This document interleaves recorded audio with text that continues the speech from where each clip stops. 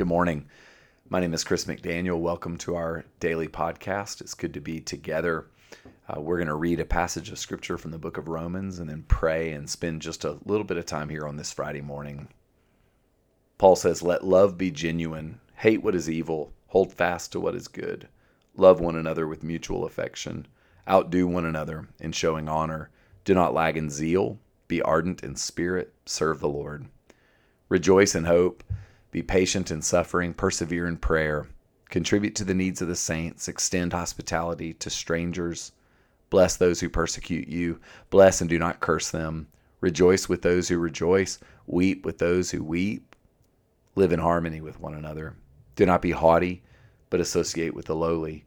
Do not claim to be wiser than you are. Do not repay anyone evil for evil, but take thought for what is noble in the sight of all. If it is possible, so far as it depends on you, live peaceably with all. Beloved, never avenge yourselves, but leave room for the wrath of God. For it is written, 'Vengeance is mine, I will repay,' says the Lord. No, if your enemies are hungry, feed them. If they are thirsty, give them something to drink. For by doing this, you will heap burning coals on their heads. Do not overcome evil by evil, but overcome evil with good." This is the word of the Lord. Thanks be to God. Father, we ask you for grace to hear. There's so much good stuff here, Lord. We pray that you'd give us the grace, the ability to grab onto that which you would have for us today. Help us to see and hear what you want us to see and hear in your word. In Jesus' name, amen. Amen. So Paul begins this, and if your Bible is like mine, the heading in my Bible says Marks of the True Christian. So he's really giving us a look at authentic faith, what authentic faith looks like. And so this is a great opportunity for you and me to see these are the things we should be tending to. These are the things that we should be working on cultivating as Christians. First, tending to true love. Paul begins by saying that we need to grab on to true love, that we need to let our love be genuine. And a big part of letting our love be genuine is refusing to love that which is not genuine. Paul here is making an unapologetic ask of us. He's saying, aim and direct your love. We can't just let our love go any old place it wants to go. We've got to aim it. And that means making choices. That means if we're going to grab onto the good, then we're intentionally not grabbing onto things that are not good. If we're going to seek that which is real, we have to actually reject illusion. And right now, maybe more than ever before, we need to hear this because there are illusions out there, mirages, things that are not ever able to really satisfy us, that are clamoring for our attention and our affection. And I think in some way, we're all experiencing a little bit of pruning in this respect. Things we've looked to historically to distract us, they're not as present. There are fewer things out there. And Paul, I think, would have something to say about that the Lord would be inviting each and every one of us to cultivate authenticity, to seek genuine love, the love of God, something real, something substantial, something that can sustain us. The second thing that I want to highlight in this loaded passage is Paul's call for us to cultivate zeal and passion to tend to the fire of our love for God. He uses the phrase, be ardent in spirit. Serve the Lord out of a sense of devotion, out of a sense of fire. I believe that here there's a clear call for us to tend to the heat of our love for God, that we would not let our love grow cold. We would not let our love wane, turn into something stale or old or outdated. If we're going to rejoice in hope, if we're going to be ardent in spirit, if we're going to serve the Lord, these things require passion and energy in our hearts. Your faith and my faith cannot be a head thing. And it's so ironic that so many people who want to live in their heads and just argue theology, they reference Paul, thinking, well, Paul was like the head guy. But it's Paul here who says, be ardent in spirit. So I just want to ask you, are you ardent in spirit? Where is the fire of your love for God? Because I'm going to tell you, if we're only ever doing things for God or on behalf of God without having a sense of fire burning in our souls that's fueled by love for God and time with God, we will burn out. We will run out. We will not be effective. Fires burn out if we don't stoke them, if we don't tend to them. And this is a problem in the church. And I think it's a problem in many of us as believers. We don't pray. We don't spend time in silence. We don't engage in the depths of the hidden places in our life with God. And then we wonder why we are not able to resist sin. We wonder why we are prone to cynicism and sarcasm and fatalism. One of the reasons why we're going to be pivoting this podcast to include spiritual practices as a very real, guided, intentional way for us to grow in our life with God is that we want to teach you how to actually tend to the invisible or hidden parts of your life with God.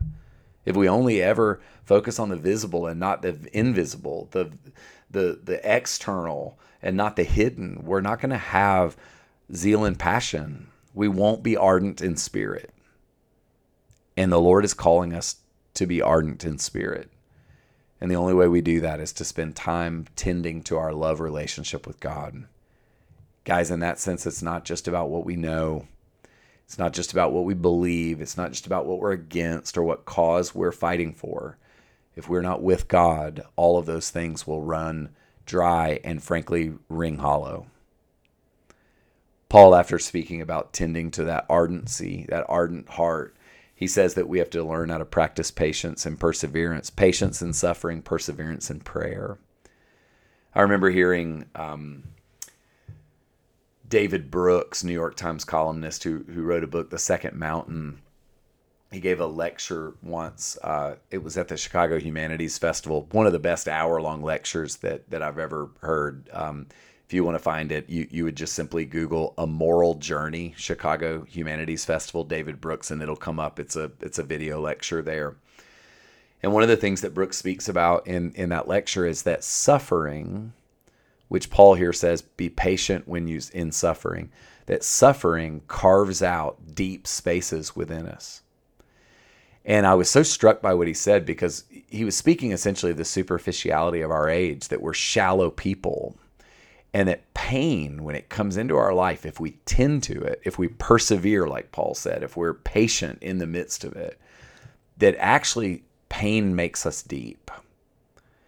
Now, if we become embittered and cynical, we don't respond to the deepening invitation, but there is an invitation for us to go deep when we hurt. And we see that in Solzhenitsyn and Viktor Frankl and Dostoevsky, many writers who bore witness essentially to the deepening potential of pain. Paul here says, be patient in suffering and persevere in prayer. And I think he's linked those two things. What do you do when you suffer? Many of us don't pray. Many of us self-medicate, or we feel sorry for ourselves, or we check out, or we numb out, or we become angry. And yet Paul here says essentially, when I hurt, I pray. And y'all, we have a lot to pray about right now. There are many invitations in the midst of all the suffering going on in our world for us to pray. And I just want to ask you, are you praying? Do you even know how? I believe it's our job to learn how to pray. And maybe it's my job to teach you how to pray. See, a lot of us in the Christian life, we get far enough into it and we think, I should know how to pray. I should know how to read in my Bible, and I don't, and it's too late for me to ask. Well, we want to begin to teach you, show you how. But it's going to be up to you whether or not you want to dive in. See, there are things in my own life right now that are hurting, and things that are hurting and I'm praying about, that I will pray about until they move, until the mountain moves, until it gives way. And I believe that the Lord wants the same to be true for you. Are you the kind of person that will wear a path before God on certain needs and challenges, certain pains in your life? Who will pray as if God is near, be present to the pain until God moves a mountain? I believe that's what he wants us to be. That's what perseverance in prayer looks like, and you've got to be taught to do that. And only when we do that are we able to live outside ourselves. See, if you notice Paul's progression in the marks of a true believer, he tends to our insides first, true love, cultivating an ardent spirit, practicing patience and perseverance in prayer. And then he says, meet needs among the family of God, extend hospitality. See, these invitations are only ever to be answered when we've done the other stuff.